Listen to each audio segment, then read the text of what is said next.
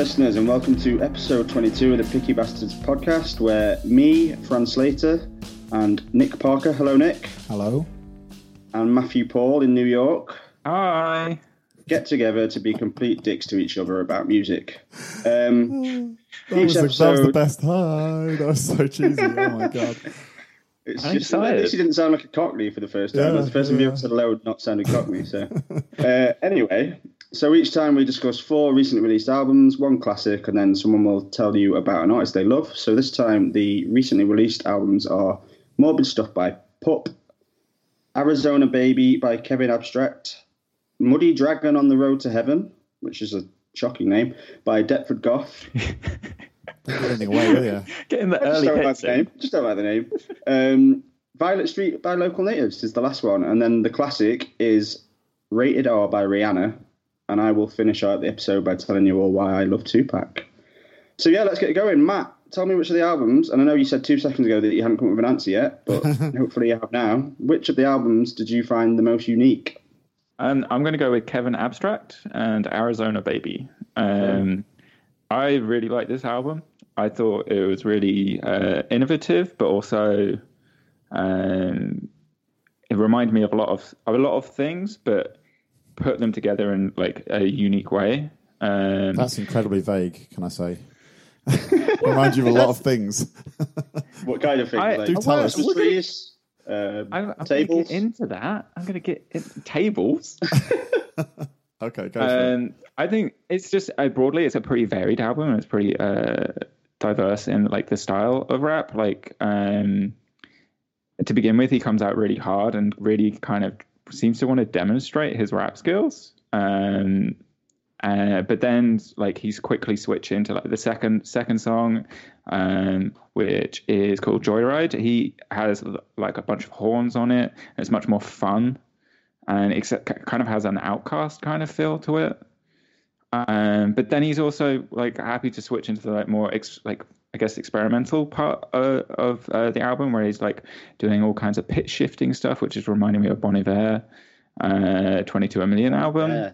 Yeah, like I drew a lot of parallels to 22 A Million and some of the songs that he was putting out there, and I just think musically, this album had a lot going on that I found really, really interesting, and one of the most musically interesting rap albums we've covered so far. Yeah. So apparently it was with Lana Del Rey's producer, wasn't it? Which I think I don't know Lana Del Rey that much, but I think he wanted to sort of get that similar feel to his album, apparently, which I found quite interesting. But do you know her at all? I've listened to her a bit, and yeah, that's one of the things I've written down. Is it feels like a lot of the music has a kind of like an indie-ish old music kind of feel to it, and she, I guess, is part of that, but within the kind of the cross, like the Venn diagram within pop as well. And I can see how it doesn't feel like a traditional hip hop album. It feels like it's been had some something different done to it. And so that's, I really kind of found it kind of interesting, and to bring it full circle, unique because of that. Okay, well, there you go. Nicely put together there. Well done. Fantastic. Okay, so where can I start with this album? So I overall just need to say that I am so tired of the vocoder on songs on hip-hop albums. So tired of it.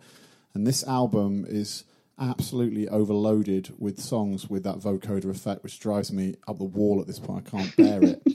So that may seem like a small detail, but Joyride is full of vocoder. So is There's a lot Georgia, of vocoder on this album. So is Baby Boy.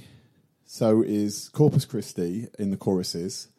So it just really hung heavy over the whole album that there was this really trendy, or for me, no longer trendy effect, like smashing through the actual flow, which I thought was decent. I did think he actually had a good general flow and had some interesting things to say.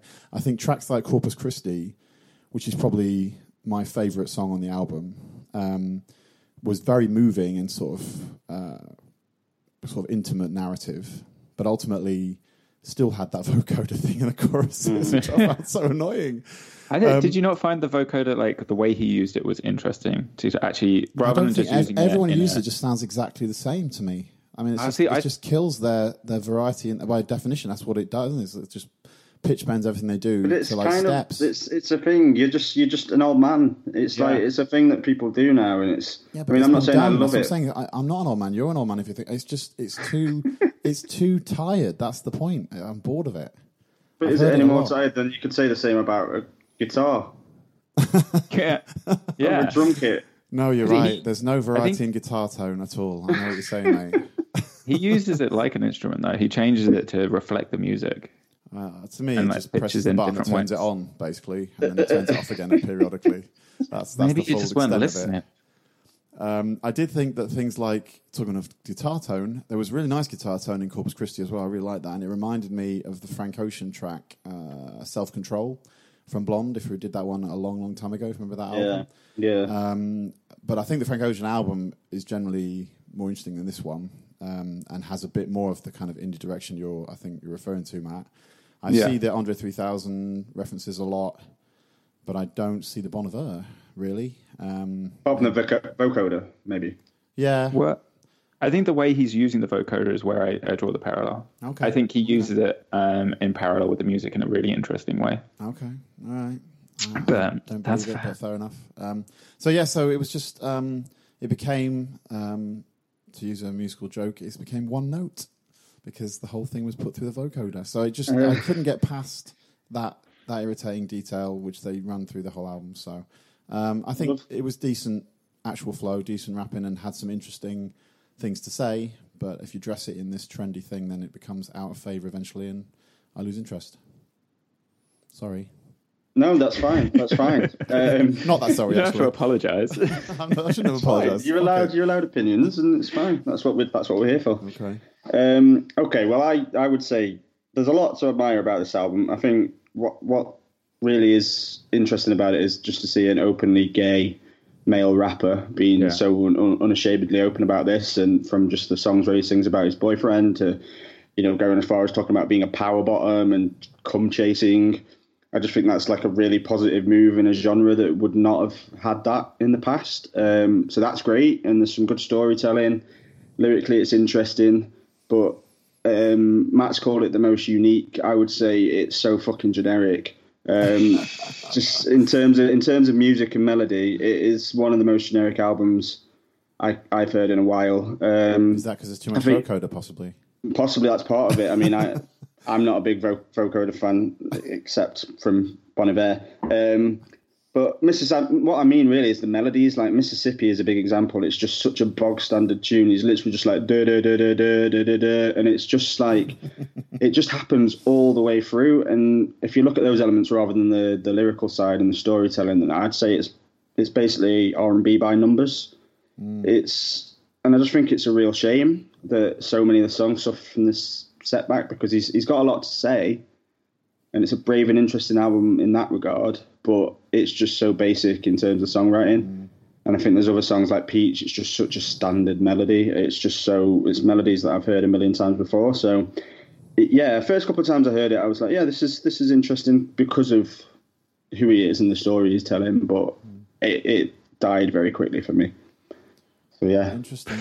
And do you see the Frank Ocean thing I was talking about at all? And do you think that comparison is? I mean, I remember being bored stiff by Frank Ocean as well. Okay. So I quite like that over the time. I remember wanting to go to sleep through most of Frank Ocean. I think that's a far better album that does a very similar thing to this, but just does it with more variety, more delicacy, and less vocoder.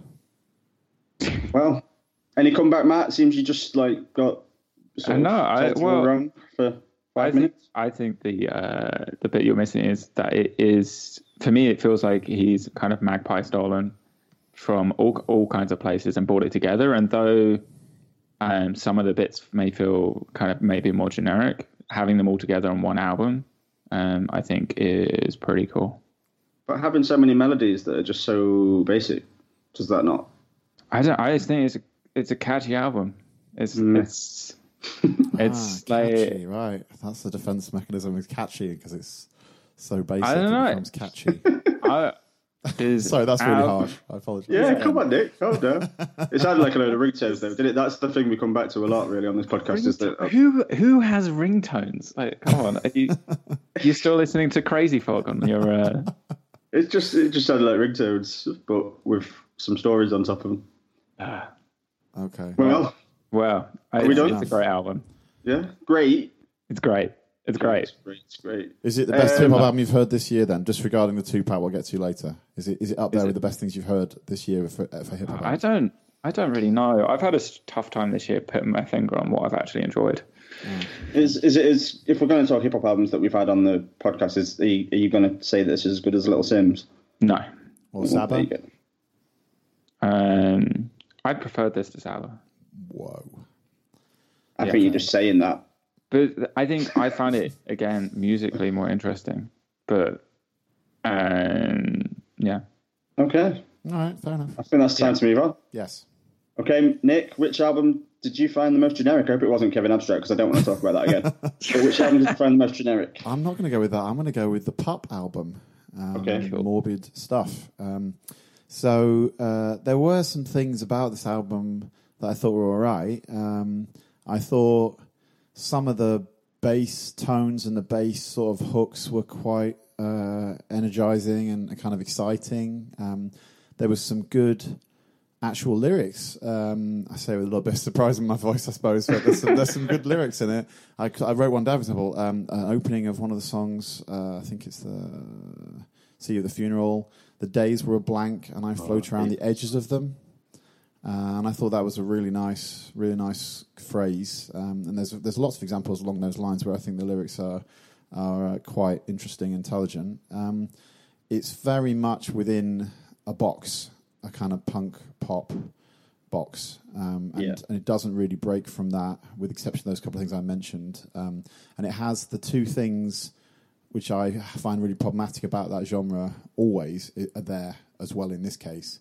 One is the sort of teenage whine of the vocalist, sort of very nasal, sort of tinny, and just trying to be aggressive but sounding not enough so almost. It doesn't have the weight it needs or it wants to have. And you could say the same for the production. That's the thing I was going to mention was the production is, and I'm sure I've come across this problem before with other podcasts, other albums on the podcast, which is where it wants to be heavier than the production allows it to be. Like it's clean and it's boxed off and well produced and polished, and there's too much of that for a genre that should be a bit more scary, So I think an example would be, well, almost all of it, but I think an example would be Kids. Kids is an album, is a track where although I did like, say, the bass on the verse of Kids, the choruses and most of it sounded like they were trying to break out of something that they were a kind of box that they created for themselves, a box of the genre and a box of the production. And even though he had interesting things to say in lots of cases, in several cases, when he came through with that kind of, again, that sort of whine, that teenage whine, it was off-putting, honestly, and that was kind of a problem for me. So yeah, I was kind of, it was a bit of a pity, really. Initially, I thought, this could be something that would get me more into this genre than I have been in the past, but I couldn't really shake those things that still stuck with me as being a bit of an impediment to getting through it, really. Yeah. So yeah, that was me on the Pop album. What do you think? Well, I have to say that I'm quite impressed with you, Nick, for even being able to get that much out of this album to speak for more than 12 seconds, because I have very little to say. I wouldn't have been able to quote any lyrics. I wouldn't have been able to name song names, really, because I found it unlistenable. Wow. So, yeah, I mean, it just felt like I'd gone back to the early noughties, like Blink-182 and very much that I never liked then, and I've never been able to get into. And what's the reason you couldn't get into it then? Because I feel like, is that the same stuff I'm talking about? It's the sort of the teenage voice that you talked about. It's a big problem for me with this kind of thing. It just feels like bands that got stuck in high school and just want to be 14 forever. And it's always screechy. It's always too many guitars. There's no sort of nuance. There's no like, let's pare things back a little bit here. Let's do this. Let's change it. It's just a load of songs that sound the same to me all the time.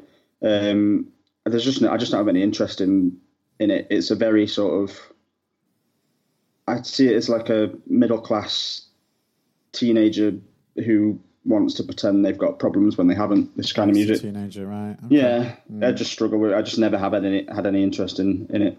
Screechiness. Yeah, so it didn't do anything for me. But I know Matt used to like this kind of.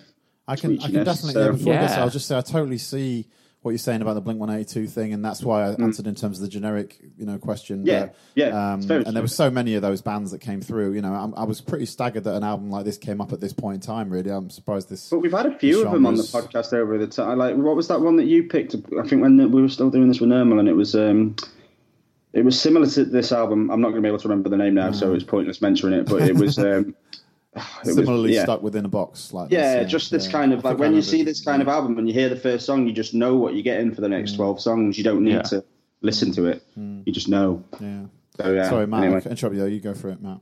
Oh no, you didn't interrupt me. I thought this album was great. I really liked it. You guys are right. It's a genre. It's a genre album. But I haven't heard an album hit this genre so well in a very, very long time. I think we've heard, I feel like we listened to a couple months ago, we listened to Fiddler, and I would say this is, it's not the same, but it's adjacent. Wow. And they did such a poor job. Oh, yeah. And then, this is way better than that. I totally agree with you. This is fabulous. What? Seriously? What's the difference between the two? They're both terrible. No. Fiddler was so macho. Fiddler was so, bombastic and macho compared to this. This is much more nuanced. I can't see a difference. They know what they're good at, and I think, I think I'm glad Nick picked up on some of the lyrics, because I think lyrically it's really interesting. I think he focuses a lot on nuance, and you're talking about, Fran, you mentioned how it's just kids with problems that don't really matter. Well, he's talking about real relationships. This is he's 3 or 4 albums in. These aren't children, and so he's talking about having to deal and come to terms with relationships that aren't working, relationships that are falling apart, and blaming himself and blaming them, and then moving on from that. All sounds very teenage to me. The grey space in between. Well, yeah. He's allowed to be a teenage you're saying he's not a teenager, maybe that's a problem, but in principle, to have teenage topics in song is not actually itself a mistake, is it, necessarily? If you are a teenager... I have to admit to being completely blind to anything that was in this album, because this kind of genre just immediately makes me switch off. So I wouldn't be surprised if I missed things, but I'll print you out the lyrics, because some of them are really in Kids. He uses he keeps switching between whether he's using double negatives or not, to whether he actually cares about his significant other, and it's kind of. It took me a couple of listens to realize what was going on, and it's kind of that's slightly nuanced, and he's saying that he does care about her, but then also doesn't care about her because things have fallen apart. There's also kind of playful. I really like the line where he was talking about "see you at your funeral," and he's talking about he's going to see her someday in the supermarket. And he wants her to see him at his best buying organic goods. I thought that's really, really dumb, but it's the kind of dumb shit you think about after a breakup that hurts you badly. And so I thought it was really interesting. And this album, I've actually seen some people put in there some of the best albums that I've had, because we've reached the midpoint of the year, and I would say, because it's so good at its specific genre, I wouldn't dismiss that offhandedly. That surprises me. I wouldn't go. I thought there was some redeeming things, but I certainly wouldn't put it in top half. Yeah, I've seen good reviews of it, and I've seen even I think I quite often look at Pitchfork's a mixed bag, but they gave it 7.5 or something. Yeah. So There's really nothing in this genre really anymore that really is good. Has there ever been though? That's your concern. Yeah, there's a reason Green Day were massive, right? There's a reason that Blink-182 were massive. All right, I like they made. Yeah, it's all this. They all went on Warped Tour together. Yeah, but Green Day, right? If I listened to a Green Day album, they would be changes in that album. There would be songs that sounded different. They would do a ballad. They would do a really heavy song. They would change things. I don't listen to them anymore, but when they were big, there was variation across this album and across their albums, and I just don't see that with this or with any of the other stuff I know of this. I mean, the Green Day analogy is a bit like Rage Against the Machine versus all the new metal that came out after it. I feel like, I'm not a huge Green Day fan, honestly, ever, but I do see they're more of a genre defining band. All the other bands are kind of the kind of slightly, well, very much weaker versions that try and replicate that. I would give you that. I'd give you that. So I don't know if that's anyway, I don't know if that's totally fair to talk about Green Day in this band. One is cutting a new path and the other's following that wake. Yeah. Yes. Yeah. Well, there you go. Did we just all agree on something for the first time today? Okay. That's all for Pop, I think. Yeah, that's done. Absolutely. Okay. Well, Matt, you've really liked both of the ones we've discussed so far. So tell me one of the albums that you didn't like from this list. Let's go for Rihanna. Okay. I would say I probably like pop music more than you guys. I think that's fair to say. Yeah. But I really struggled with this. I was excited after I saw diplomatic with struggled with this. You hated it, is what you're saying. You just don't want to say it. Yeah, I really didn't like it. I was excited at the beginning. I like the imagery associated with it, and then like the opening track. It's like heavy, like it's kind of drum and bass and stuff. I thought it was going to carry on with this like dark broodiness and have like a really dark tone. But after like 2 songs, Stupid in Love comes on, and it's just like, oh, we've really like just U-turned on this. And it just, to me, none of it really fits together. She's claiming she's a rock star in the middle of the album. And I'm just like, what is Slash doing on this? I was just going to say Slash is on that track. Yeah, Slash could be anywhere he wants, mate. Yeah, it all feels a bit melodramatic, and it just feels like this classic thing of I'm a young pop star, and I've broken in with my like classic pop music, and now I'm going to be all edgy, and it really isn't edgy at all, and it's not cool. It's just a bit crap. It's just a package to sell albums. I don't know.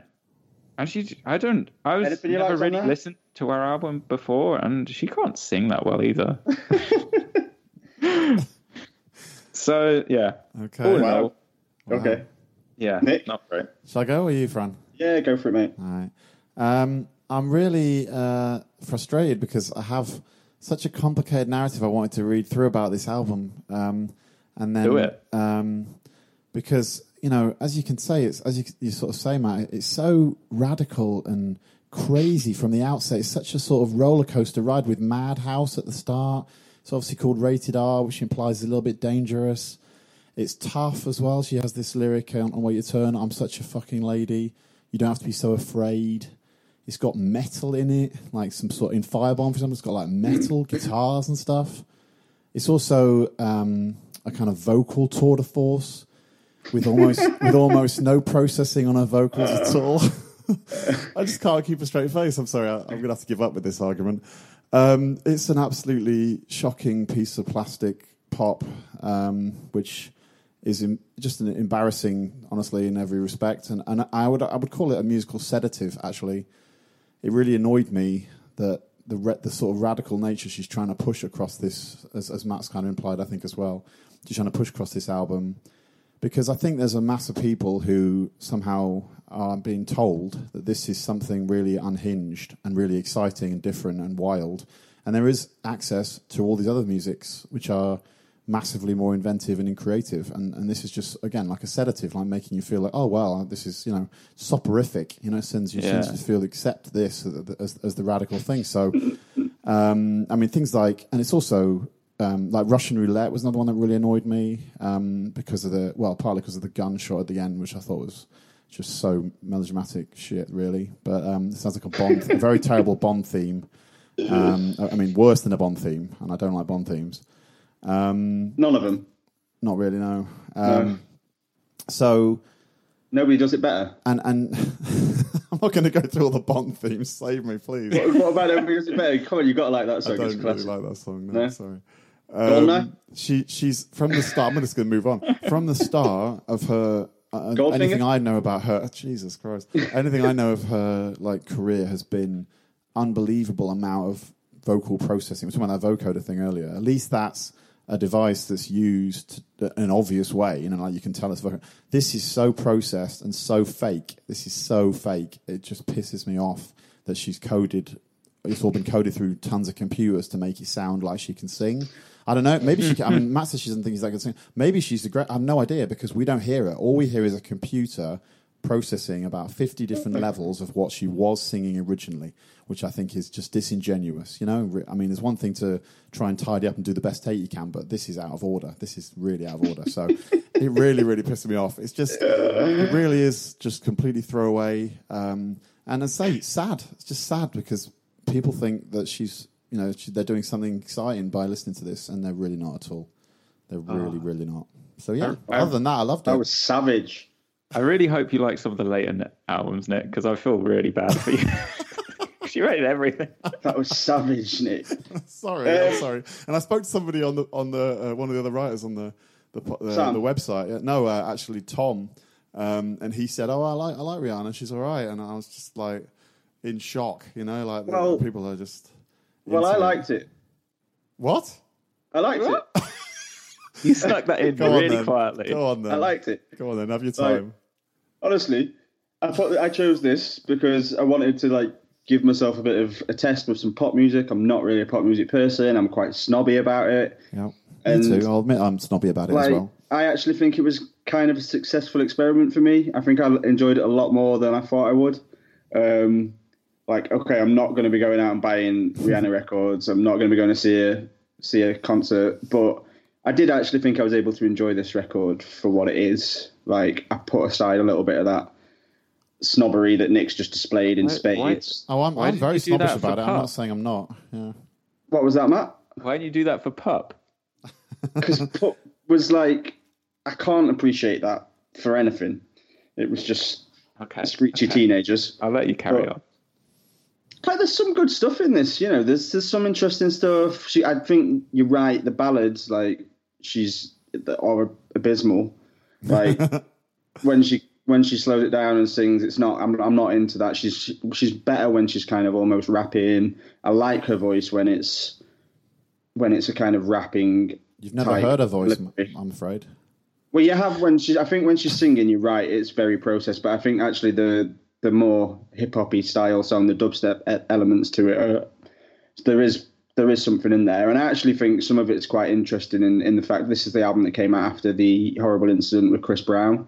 And I think she addresses that on a couple of songs. And I think there's some interesting stuff around that. And other times it's incredibly facile with songs like Rockstar, which is just horrible. But yeah, in general, there's songs like Hard, Firebomb, Rude Boy, Photographs. I kind of thought she's just, she's good at what she does.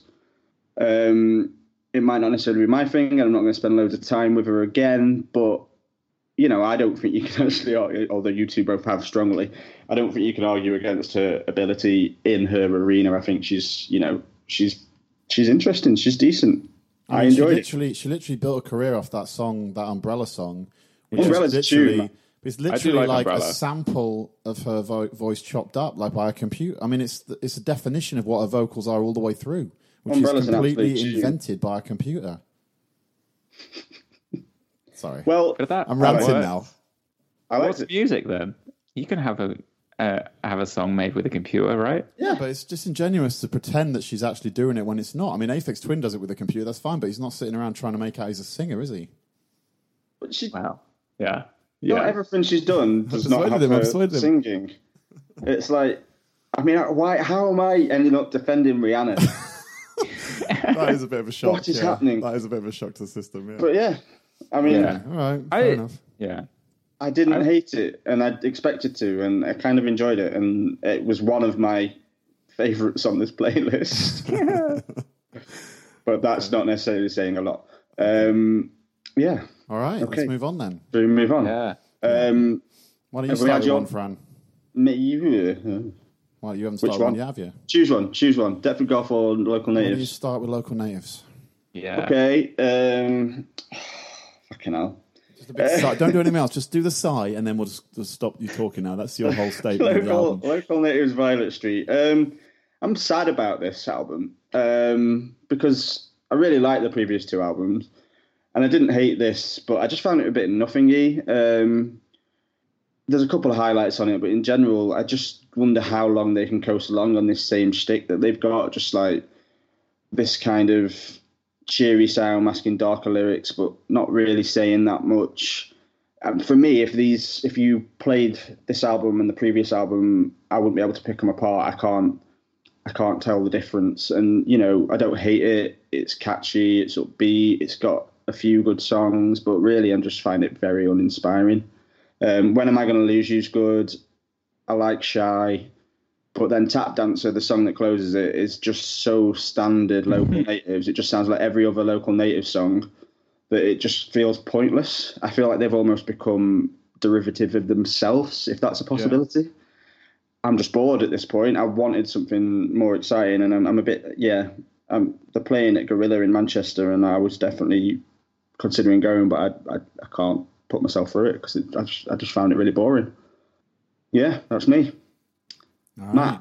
Matt. I know Nick's a fan, so we'll leave Nick till last. I was wondering if you'd mentioned something, but you didn't. I felt like in this album they did change a little bit, and that little bit they changed was they wanted to be Radiohead, and I felt like his vocals and the way he's using his voice has changed because he wants to sound a bit more like Tom York. Okay, and then you picked out Shy. It's Shy just feels like they want to make there. Okay, so like the songs that I like are ones that sound a bit Radioheady then is what yeah, pretty much. I just like they're trying to do something a little bit more, but not much. But they're trying to, and it just doesn't work. I find it also really boring. I think the only good song is maybe Shy and When I'm Gonna Lose You, which you said. I picked out, When Am I Gonna Lose You is good. And it's the second song, and I thought when that came on, I was like, oh, this is going to be interesting, but no. Yeah. I think the only reason they're doing all right is because most like indie pop bands of their like generation have disappeared, and so they have no competition, and so they can just clean up. And like the more ethereal stuff, I think they've kind of realized that there's bands doing that better as well. So they're maybe trying to do something a bit weirder, like Grizzly Bear have always been better, I think, than Local Natives, and I think they've come to terms with that and trying to do something different. And there seems a bit. I've got to say, regardless of my opinion of it, if you're saying they're both boring but they're also doing something different, I don't quite see how those two things connect. Just as a general question, trying to do something a little bit different by just copying another band. Okay. I feel like we're getting a theme on this episode of things being a bit generic and a bit the same as other things, which is interesting. But All right. Are you done, Matt? Nick? I'm done. Yeah, I'm just not excited by it. It was not bad. It just wasn't good. So, as Fran pointed out, I have been a fan of this band for a long time. They've done, I think I'm right in saying they've got 3 albums. This is their 4th. I think you're right. Yeah. When you say this album is like the last one very much, I can't agree with you, honestly. I think it's much more like the first one than the next two. And the Hummingbird one and the last one, Sunlit Youth, were much more coherent than this one is. This one returns to something that's a bit more sometimes stilted or doesn't quite fit together at certain points. But anyway, I'll come back to that in a moment. I'll just say that the album opens, I think, very, very beautifully, actually. I think Vogue is a really fantastic way to sort of bring those strings in and make the album swell before it gets into what is obviously the kind of single, When Am I Going to Lose You? Maybe it isn't. I don't know if it probably is a single. I don't know. I assume it is, yeah. Yeah. So, and it is very much leading into that, and that's a very standard way of making an album, I guess. But it's just extremely well done to have that little vignette at the start. So I really thought that really warmed me to the album from the start. I did like When I'm Going to Lose You, even though it's a single. I generally don't like singles, but even then, I did like that song. I thought the weaker songs were things like Cafe Amarillo, which were carried by the harmonies that they do an awful lot at the time. I think that's a bit of a thin basis to carry a whole song. I mean, they've always been very good at harmonies, honestly, and they do like sometimes 4-part harmonies on songs and stuff, and it's interesting. But I think that song is a good example of where, like in the first album, they weren't really basing it on anything solid enough to build a whole song, you know. So this was I really liked Shy, as you had said. I think both you said. I really liked. I actually really liked Tap Dancer. Honestly, I thought that was actually quite a nice song.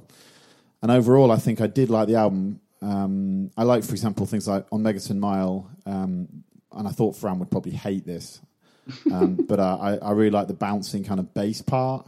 I found it quite sort of endearing, and I would assume that I was assuming that Fran was going to say it was like the Wye Oak album, because that's a band that seems to me to be a bit similar. Is Wye Oak? I mean, yeah, I probably preferred it to the Wye Oak album, but okay, but I think it's got that sunny sort of West Coast kind of thing going on. Which you know, and I'm interested about the Radiohead references. I don't really see the Radiohead thing myself, but I'm not against that particularly. Obviously, I like Radiohead, so that's fine. Yeah, but yeah. So in a playlist with a lot of stuff I wasn't into, this is probably, I mean, disregarding the 2-pack, this is solidly the best of the albums, I think. For me, not as good as Rihanna. Oh my god. That was just intended to piss me off, and it worked. So thank you. Generally prefer the Rihanna. No, you didn't. You don't genuinely. You're lying now. You're just saying that to piss me off. There's no way you'd think that in reality. I enjoyed the Rihanna more. I did enjoy the Rihanna more. I think because the Local Natives frustrated me because I expected to really like it, and I expected it to be an album that I got something out of, and I didn't. So actually, the surprise of not hating the Rihanna was probably I enjoyed that more than I enjoyed being pissed off with Local Natives for doing something that I found a bit bland. Fran, you're so depressing. You just depress me, honestly, with some of your comments. I just want to let you know. So basically, I generally liked it. I listened to it quite a bit, and I probably will go back to it, although I don't. Again, Hummingbird, if anyone is interested in the band and sort of gets anything out of this, I think Hummingbird is the one before, the second album is fantastic. Hummingbirds the best. Great album, and produced much better by than this one. Aaron Dessner from The National, which I think may be part of the reason it's the best album. Could well be a factor, yeah. So anyway, that's a brilliant album. And Sonic Youth is also very nice, but this one and the first one are a bit weaker, but I still thought worth a go. So yeah. And I like Sonic Youth, and when I said that they were like similar, I think it's just that I think I needed to see something different from them, and Sonic Youth's better than this album, but there's the same sort of structure I find, and the same sort of set of songs, and the same sort of. It was interesting that I kept thinking we saw them, Fran, right before the night before the election. The American election, I think, or 1 or 2 days before. And there's a song about, which I wondered if it was about that period, because they were on tour and when Madam President voted. Yeah. And I just thought maybe, because they're talking about going across on a ferry from Dover and hearing the news and being really upset about it and not thinking we'd never do this again. I can't remember which song it was now, but anyway, so just really interesting that we might have actually been sort of close to witnessing a time when they wrote a song, if I'm right as to guess, but yeah. Well, there was a song on Sonic Youth, wasn't there, where they sing about Hillary Clinton. So obviously it's something they are switched on. Oh yeah, they mentioned. I remember them talking about it in the gig actually. Yeah, before the election. But this, I wonder if this song has actually come out of the day after that. Would be kind of amazing. Yeah. But anyway, so that's all I've got to say. But I thought it was worth a go. People should check it out, I think. Cool. All right. Well, Nick, do you want to carry on and take us to Deptford Goth's Muddy Dragon on the Road to Heaven? Sure. Yeah, I will. So I will say first that I have known Deptford Goth's music for a while and was a big fan of an album. I think it's 2 albums ago though. One just called Songs. I found it to be very sort of delicate and slight and sort of restrained in a really beautiful way. Actually, I think very small production, but very personal and intimate. This album was quite frustrating compared to that. In fact, I think that's probably an understatement. It's very frustrating compared to that experience of listening to Songs. It had some of the same kind of nice swooping synths and stuff, which I was quite into, but it had a lot of jarring sounds, which sounded either kind of cheap in production terms, or even some points a little bit silly. Honestly, they sounded a little bit like a sort of parody of real instrumentation. Now, obviously, Deptford Goth is not a huge artist. He's not going to have to go in the studio and get an orchestra in to record all his stuff. But I mean, as somebody who has some production stuff at home myself, I think he could probably have worked up these tones more so they sounded a bit more polished than they do now. They sound, let's say, either cheap or sometimes a little bit kind of like, well, for example, I'll give an example. The opening track, I think it's Tooth, isn't it? Is that right? There has this sort of, from the very first bar, has this kind of beeping sound. It's like boop, boop sound, which I find very, almost a little bit silly. It's jarring to the point of being a little bit silly, and that carries on through the whole song. And it really was kind of distracting. And then there's another example would be in the song Chairs. There were these trumpets in it. And I say they're trumpets, they're definitely not trumpets. They sound like trumpets played on like a kid's keyboard or something, like that my son would have. It's just really weird. So it's disappointing because, again, I don't want to slate the guy. I think he's done really good work in the past. I'll also say on the lyrical front, there was some good stuff, lots of good stuff in the previous album and previous albums. This one is fine too occasionally, but has some bits that are also a bit like, with the tones, are a bit almost silly. So I'll give you an example. Actually, I wrote one down. Yeah. Yep. So from Chairs again, the Englishman's home is his castle, but is it really? It doesn't count for much if you're there on your own. I like that. Really? Yeah, I think that's quite. That's cool. One of my favourite parts of the album. Okay, so to me that just seemed very like mundane. Honestly, I just thought it was like, I get it. It's just sad. Stuck in your. It is sad. No, but I like that. It's also not that exciting, not that clever. It just seemed like it was just like, yeah, I get it. He's in his castle, but he's lonely. I get it. It's just, I don't know.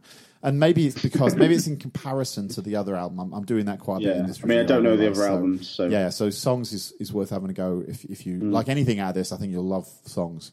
So yeah, all in all, frustrating, a bit disappointing, but I wouldn't write the guy off because he's done great stuff and there's still a lot of skills in there. I just want him to make sure the songs sound as authentic as they can, given the constraints of what I'm sure is a tiny budget and whatever in his home setup or whatever. So yeah, that's me. Fair enough. Matt? Yeah.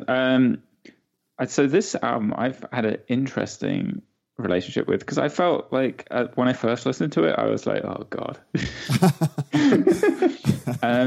But it actually, like, a lot of my opinions about this, like the music we listened to this month, didn't really change at all. This one really grew on me though. It started off really the worst on the list, worse than Rihanna, and then I'd say it's not the best, but it's also very much like upper middle of the pack for me. I thought I really like the vocals in it. I love the kind of 80s-esque style the vocals kind of have to them. I don't know how you make your voice sound like that. I don't know if it's just his voice is like that. His voice is he has a really sweet sort of tone to his voice. I agree. Yeah. It's like a kind of a new wave aesthetic, and it's just I'm totally down with that. And I liked the kind of spare musicality to it. It's not jam-packed, but there are layers. It reminds me a lot of like Rai and Anoni. But it did feel a bit more limited than them. They are both better musically and vocally, I think. So it was kind of it was interesting, but also not quite, it didn't blow me away. But I also, like, my favorite song on it is Weirder in Here, and I would listen to that, and I felt like this, like, 3-4 minute song would go past in, like, 1 minute because I was so engaged with it. But broadly, the album seemed to drag a bit, so it was kind of 2 step forwards, 2 step back. I felt the whole time. I will just drop in one last thing, which is to say I totally agree with Fran that the name of the album is really poor. It's really, it kind of goes along with what you said about it being silly, doesn't it? It's a silly title. It is a silly title. I think that's so true. It fit in that sense. It's a good name because it fits musically. That the album does a lot. But anyway, sorry, guys. It sounds like the title of like if your 5-year-old wrote a book, they would call it that. This is my story about a muddy dragon on the road to heaven. And but it does feel like it's dinner. Full of platitudes and like, you're the ugly duckling and you're gonna survive and become a swan. Great. Great. Okay. All right, Fran. Well, I'm going to keep with the theme of the evening. In that, for me, there's so many times on this album when he sounds like a budget version of a better band or artist. Yeah. So I think quite often there's an element of Bon Iver, who we've already spoken about tonight, who I think he probably is a pretty big fan of Bon Iver. I think songs like Tooth, You Can't Pay It All, and Kind of Madness, they all sound very derivative of Bon Iver. Then there's a song called Chaos Magic and one called June, and a couple of others I think that sound like almost exactly like Hot Chip when they do their slower songs, except actually Hot Chip do it better. And for me, that all ends up being pretty frustrating because the album's kind of a mishmash of sounds. It never feels very coherent. It's mixing up a lot of styles, and too often it sounds like someone else. But then when he does his own thing, is the more unique songs, he's a lot more interesting. So Nick's mentioned the negative from this song, but songs like Chairs, Love, and A Body in the World, I thought were all much more unique. I thought he got a chance to show off his voice more with them. And I think there was even a like sinister element to them as well, which made it stand out from some of the stuff that was just very, very sort of bland. So is it because so with Chairs then, just picking up on that one for a second? Yeah. I found that very stilted, the beat in that, for example. The beat is that what you mean by different? Because it doesn't maybe it was, flow well. It was, to me, it was very. It wasn't like the stuff that for me. It was one of the songs that when I heard it, I didn't think, "Oh, this sounds like this person." I thought this is different. It's kind of interesting. It was a bit stilted, but I kind of think that was part of what it was doing. Okay. And I liked that song. I liked Love and I liked Body in the World. I just think there's potential there, but he needs to find his sound and sort of stick to it and choose what he wants to be and not try and be like a lot of other people.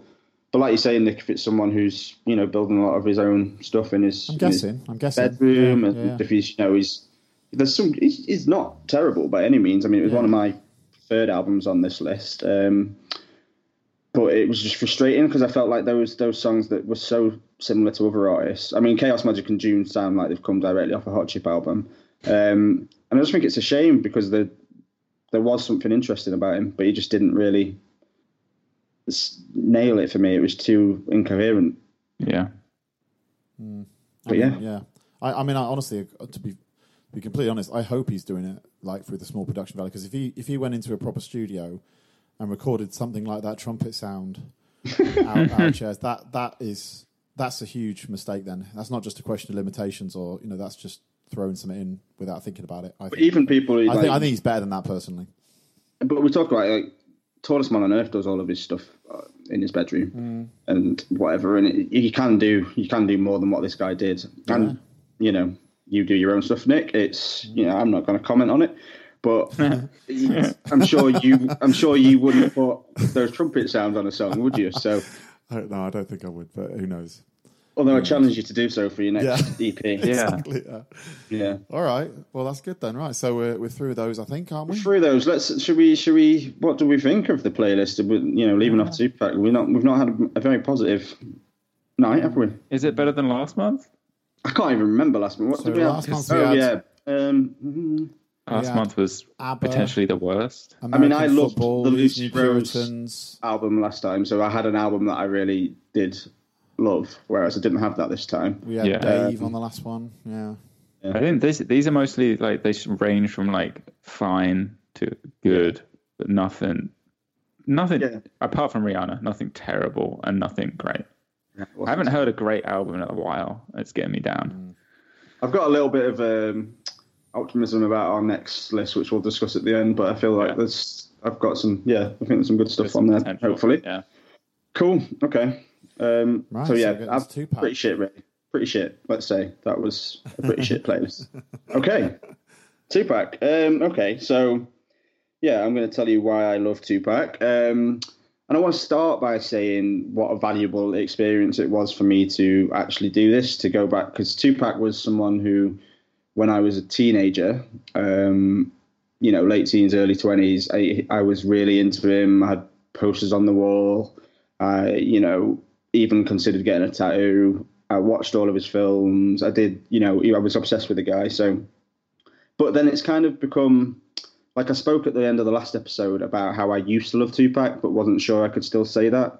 And I think that was a lot down to do with like the gangster image and stuff that isn't really as in step with what I am into these days. But I think after doing this, after putting this playlist together and spending a month with it, I can definitely say that I do still love Tupac, and it's been a really sort of, useful thing for me to do. So I think over time, Tupac kind of became to people the person that you see on some of the songs I included here, like Ambitions as a Rider and Two of America's Most Wanted. He became that like gangster image, but maybe people forget the artist who also wrote songs like Changes and Dear Mama. Yeah. So I mean, that's where I started with Tupac was Changes. That was my first song that I heard. And at that point, my gateway into hip hop, which is interesting. Matt wrote a piece on the website this week about Jay-Z being his sort of gateway into hip hop. And mine was you mean Eminem. On our website, you mean? Is that what you're referring to? On our website, pickiebees.com, which we've not mentioned yet. It's a really good article. It's a really good website. Anyway, let's get back to it. But yeah, my gateway into hip hop had been Eminem. So as an intro to the genre, I chose the only white rapper other than Vanilla Ice. So I hadn't really, gone into hip hop learning about the racial politics that kind of define it. So when I heard Changes, that kind of was a big thing for me. Again, I spoke a bit in a really old episode about Skunk Anansie, and I spoke about that being someone singing about racism, which was something I experienced a little bit of, obviously nowhere near to the degree that Tupac probably did, but it was something I'd experienced and didn't really have anyone around me who I could sort of bounce that off. So when I heard Changes, and particularly the second verse, which still hits me really hard now, which starts with the lyric, I see no changes, all I see is racist faces. And then it goes on to discuss like black on black crime, the far off dream of a black president and how they weren't ready for a black president. And I'd argue that that's still the case now because of what's happened after Obama. But anyway, different point. And then it talks about like how hard it is to bring up a young black man in that society when there's so many pressures. And it just kind of really opened my eyes up to a whole new type of music. And I just want to remind you at this point, as I will on several occasions, that this is someone who died when he was 25. So that he could be so insightful, so young, and on so many songs, I just find pretty unbelievable. And I think that's one of the things that really became clear to me again over this last month, that he was just such a thoughtful artist. And it was a particularly good reminder for me to hear songs like Keep Your Head Up, Brenda's Got a Baby, and Dear Mama, where, we see the feminist side of him and the really thoughtful side that I think really does get forgotten. And I think, obviously, there are reasons why that gets forgotten, and it would be disingenuous not to talk about them a little bit. I included songs like Hit 'Em Up on the playlist because that's also a big part of his history. He's kind of the first person to do a real diss song. Now, Hit 'Em Up was about Biggie, and it starts with talking about how he fucked his wife and how he was going to slap her and all this kind of thing. So there was a lot of, the bravado side of things. Which is why a lot of people do love him. But I think, you would argue they were the missteps that he made. And I used to be into that gangster side of his persona when I was younger, but that's kind of what this made me realize doing this month and having a bit of a different perspective on life nowadays is like how much of a mask that was for him. And like, again, he was 25 when he died, which means he was writing the majority of these songs in his late teens and early 20s. So, for one thing, like what might he have gone on to do, but who knows? But what it kind of makes me think is like the sort of side of his character that has not probably aged well is he was a young lad. And in a lot of ways, what this leaves me with, and like we spoke about with Biggie, is it leaves me with quite a lot of sadness, I would say, a real sense of sadness listening to this music again. Because I think someone who was so insightful about racial politics, about the difficulties of growing up as a young black American, and who was, on his way to being a feminist with some things that you would argue against that make him not a feminist, but still He was also a poet. But even someone as amazing as this was not able to escape the societal ills that he was subjected to. And he just raps so intelligently about these issues and was also completely preoccupied with death. Like a lot of the songs that I've included here, he's talking about his own death. I think he knew that he wasn't going to make it through his 20s. And I think that's just such a sad indictment of America in this era. Now I'm going to move over to you guys in a little bit, but I ended the playlist with a song called Life Goes On. And the chorus of that song repeats the refrain, how many brothers fell victim to the streets. And in the end, I think that's kind of what's so important about Tupac. Like both his songs and his life story, he's a testament to that sort of sickness in society. And that's what makes his music so important. And I think for me, that connection to hearing someone sort of talk about race and talking about all of these, all these factors was a really big connection for me. And it's kind of, I think now that I've gone back and spent some time with him, I was able to sort of get that respect back for him and realize how amazing he was. So yeah, on that happy note, I'll pass over to you guys. But who wants to go first? I don't mind. Pick one. Matt. Okay. I guess I'll pick up where you left off. Well, actually, I really hadn't listened to Tupac ever, really. And my impression of him was built on that kind of image that he portrayed, and also from talking to people like you who remember listening to him and taking that image in when they're teenagers. And so I was really surprised in a really positive way about the diversity of messages that he was putting across, exactly as you were saying. Yeah. I think compared to like when we listened to Biggie, there wasn't the overt misogyny, I don't think. Yeah. In his stuff, and like you were saying, a lot of his stuff is actually like proper feminist shit. So that was really like surprising and something I really appreciated. And it was really sad. Like he talks about how he feels like his daughter's going to be okay because he's selling enough albums to support her. Yeah. And it's just that acceptance of fate is just like, it's so depressing. And then also like the way he talks about like society and the systems at the time, like things haven't changed. Yeah, that's what gets you going back to it, I think, isn't it? That where we are now is it's like people talking about the same shit about now, couldn't he? You get the modern day group of rappers who have the same topics and trying to make the same, and like things may be slightly better, but it's still the police, it's still drugs, it's still racism, still gun violence, and so that's kind of sad. But like listening to, I'm really glad I listened to this, and now I appreciate Tupac for what he did, and I appreciate his skill, because he has a very like. He doesn't have the flow that Biggie does, but he has a really visceral voice, and so I thought it was it was the best thing we had here. So good. I mean, I don't think that's saying a lot, but good. Yeah, I'm glad you thought that. Yeah, cool. Okay, Nick? shall I jump in? Yeah, so interesting you say about the flow versus Biggie, and I'm glad we've done both of these artists now, and also we've done Nas as well, haven't we? So we've done a kind of huge set of major figures in this, and I think his flow does stand up well to Biggie's actually, and I thought lyrically he was great, and you could tell I had heard at least that he was kind of a poet as much as a rapper, or at least as well as a rapper, and you could really tell there was some really very, very powerful moments. Like Thug's Mansion has got this phrase I wrote down, picture me inside the misery of poverty, no other man alive has ever witnessed struggles I survived. Fantastic. I thought that was really really effective, really powerful, and you could hear in all this. So I'll back up before I say that and just say there were limits to how much I got into it, however, because some of it still sounded in line with what I think Franz made a good case for why he does this, but some of it sounded kind of macho to me, kind of. There was bravado that I found a bit off-putting at points, and certainly Biggie also had that as well. If I compare it, I mean, again, it's not the same place or exactly the same time, but the Nas album, I think actually I found stronger, or the Nas plays was stronger than this.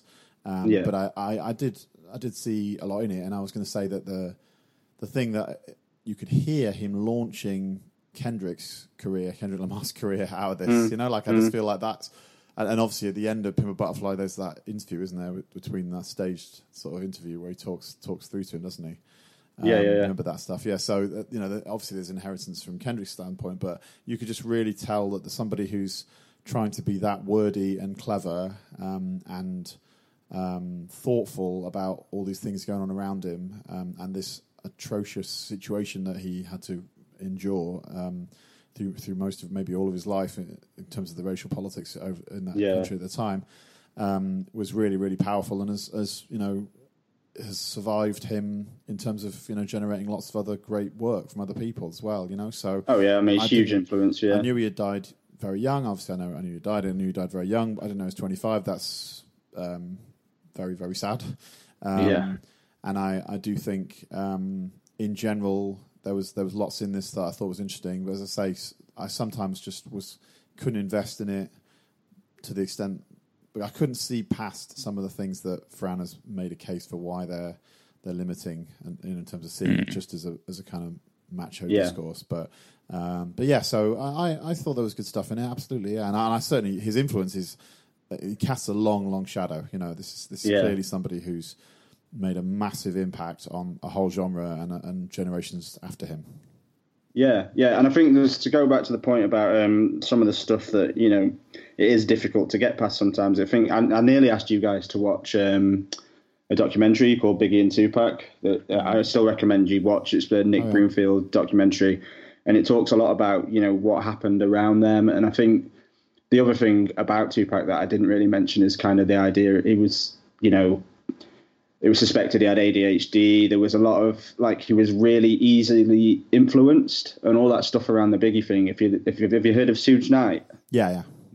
So all that stuff around that and he was so easily influenced, such an intelligent, amazing, inspiring human, but then so easily influenced to do these other things because I think it was that masculine environment that he had to sort of exist in. He had to show that side of him, because you had to sort of survive in some of the things that he was going through. But also he wanted to please people. So he would do these fucking things that I think, and that's why I keep going back to the fact that he was 25. When he was doing some of these things, he was 22, 23. And that's why it's so sad, because if he'd survived, then what would he be doing now when he was doing stuff that was that insightful at that age, but then obviously making some missteps as well. But he was a kid, wasn't he? So it's kind of and I get what you mean. That's why I included some of those songs though, because I didn't want to No, you can't. It's good you didn't gloss over that. Yeah, exactly. I think it's important. But like Matt said it when he was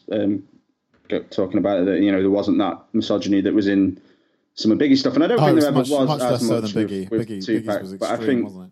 Yeah, and I think there are other Tupac songs that perhaps I could have included that would have had a bit more of that in there. Yeah, because he was a very complicated person. But I think that's part of what's quite amazing about him as well, is that with all that stuff going on, he was able to write songs like Changes, which I just think Changes lyrically, it might be a bit cheesy, and that's my other problem with him now. Some of it's a bit dated with the cheesy sort of 80s samples and stuff like that on the choruses, but Changes as a lyrical song is just mind-blowing, I think. The beats also, they are a bit dated, but they're also so iconic that maybe it doesn't date as much, I don't think. Yeah. Does that make sense? It's dated, but it's a classic, right? I don't know. Yeah. Cool. Okay. That's great. Well, that's Tupac. Yeah. Any particular songs any of you want to mention as ones you particularly liked, or... I already mentioned the Thugs Mansion. I think that's probably my favourite from the list, honestly. Yeah. It was a great tune. What about you, Matt? Any? Well, I don't know. I really like Changes. Changes, yeah. It's hard to ignore Changes, isn't it? Really? Yeah.